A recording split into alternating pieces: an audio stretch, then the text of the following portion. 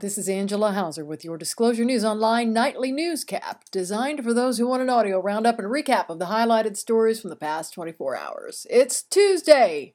You haven't heard from me since Thursday, and that's because we have an amazing print version that just hit stands today, all of them and all our vendors, and just like the last one, it's flying off the shelves, so hurry out and get it before it's gone. We were sold out in most locations today of last month's paper, and the e-edition is heating up the web with this month's as we speak. And so, here's your newscap for the evening of Tuesday, February 10th, 2015. We'll start the newscap with information we obtained last Friday when we learned about a car crash on Interstate 57 in Marion County Thursday, which has been determined to have been caused by a medical event occurring with the driver. According to press information from Effingham County Coroner Dwayne Guffey, his office responded to St. Anthony Memorial Hospital on Thursday, February 5th at approximately 12:15 p.m. in regards to a deceased male. The victim was identified as Robert Vaughn, 61, of Fairfield, Illinois. The victim had exited the roadway at the 143 mile marker on I-57 southbound at approximately 11:50 a.m. He crossed the median and the northbound lanes, left the roadway, and struck a tree. It was determined that the victim had passed away from a cardiac event and not from injuries sustained in the accident. Effingham City County Ambulance, Farina Ambulance, and the Farina Fire Department assisted at the scene. The investigation continues by Marion County Sheriff's Department and the Effingham County Coroner's Office. Then we learned that sentencing had been finalized in the case of a man who Edwards County authorities say did a whole host of bad things this past November. David W. Golden, 35 of Francisco, Indiana, was arrested November 3, 2014 on charges of escape from a peace officer, possession of meth manufacturing material, and possession of an amount of a controlled substance.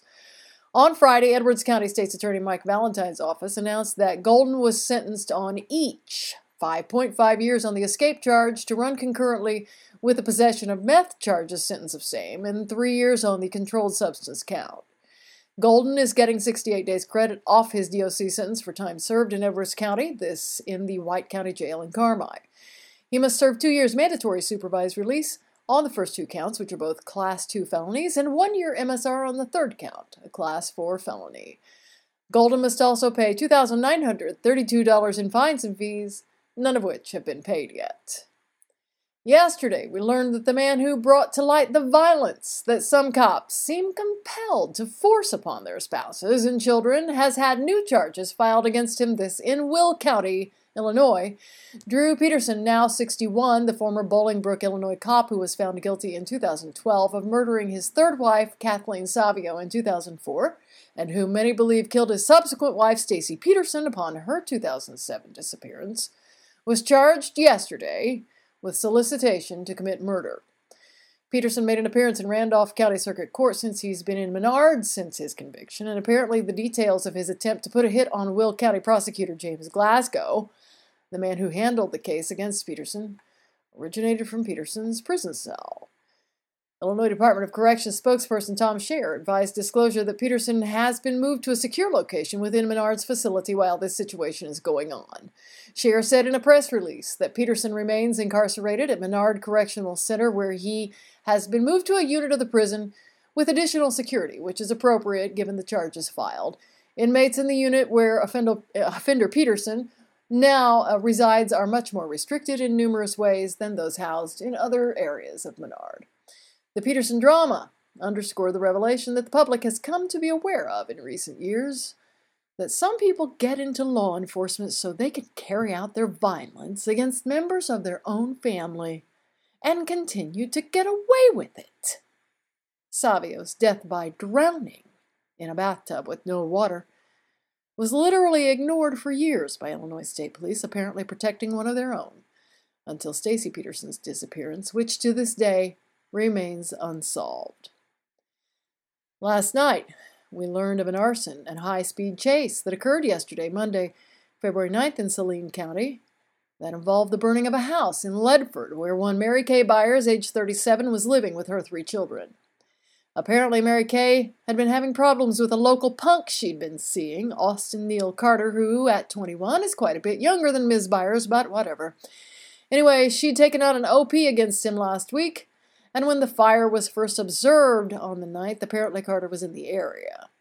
There was an ensuing high-speed chase, according to our law enforcement sources, which ended with a bad crash in Johnson County, south of Saline. Carter survived it somehow and is in lockup tonight at the Saline County Detention Center in Harrisburg. We don't know charges yet. We do know that half the people involved in this, mostly from Carter's family, are screeching the collective, "It didn't happen that way!" But we don't have details, just the general, so we're not sure which way it happened. So we're gathering that for you, and should have it tomorrow. Be watching and listening. Then in a press release from Effingham County State's Attorney Brian Kibler today, we also found out that one of the people whose mug graces the front page of the issue we were getting on the stands all day since 6:30 this morning, Stephen Larson, 60, of Altamont, has been charged with a 5th count in connection with the alleged kidnapping of a 13-year-old karate student of his, indecent solicitation of a child. Larson is alleged to have abducted the girl from a rural area of Effingham Saturday, January 31st, after he picked her up at her home that morning to get to his studio in Effingham, but he didn't make it. Instead, he took off with the girl, and another minor girl, who was driving the two, left his car at the Amtrak station in Effingham kind of as a decoy with a note inside stating they were headed to Chicago, and had them all head south to Sikeston, Missouri. They all went to a motel room, and this was where they were discovered and Larson apprehended and brought back to Illinois. Larson has already been charged with 2 counts of kidnapping, a count of obstruction of justice by destroying evidence being 2 cell phones, and unlawful restraint, rather. The new charge of indecent solicitation of a child alleges that he knowingly solicited a child under the age of 17 to engage in an act of sexual penetration, which has an enhanced felony level, Kibler said, because the defendant held a position of trust or supervision over the minor child, presumably that of her karate instructor.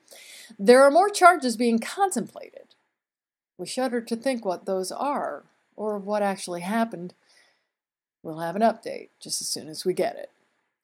And finally, earlier today, we also learned that there's been another death in the Nolan family. Jeff Nolan, 51, was found hanging in his cell at the Saline County Detention Center in Harrisburg at some point in time earlier today. We first learned of it in the middle of deliveries today and had it confirmed around 5 p.m. Regular readers and just about everyone in Saline County will know the Nolans, including Jack Nolan, retired from the Illinois State Police, and who spent a couple of years in Saline as Mike Henshaw's investigator for the Office of State's Attorney. Jack lost his battle with cancer in late June 2011. His son Jeff had posed an awful lot of grief for him as a lawman.